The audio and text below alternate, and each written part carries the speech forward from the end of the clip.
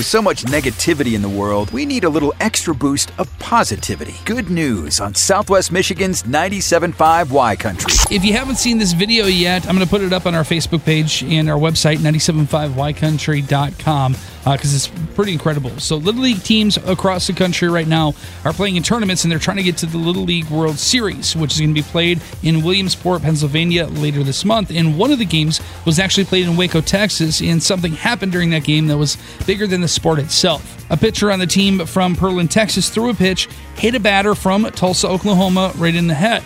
Pretty scary moment, especially if you played baseball and you've been hit before.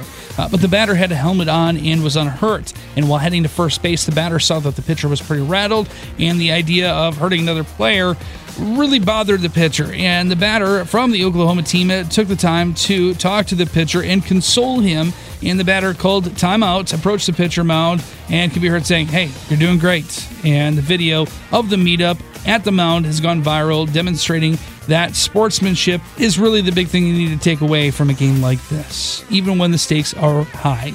That's another way to make good news.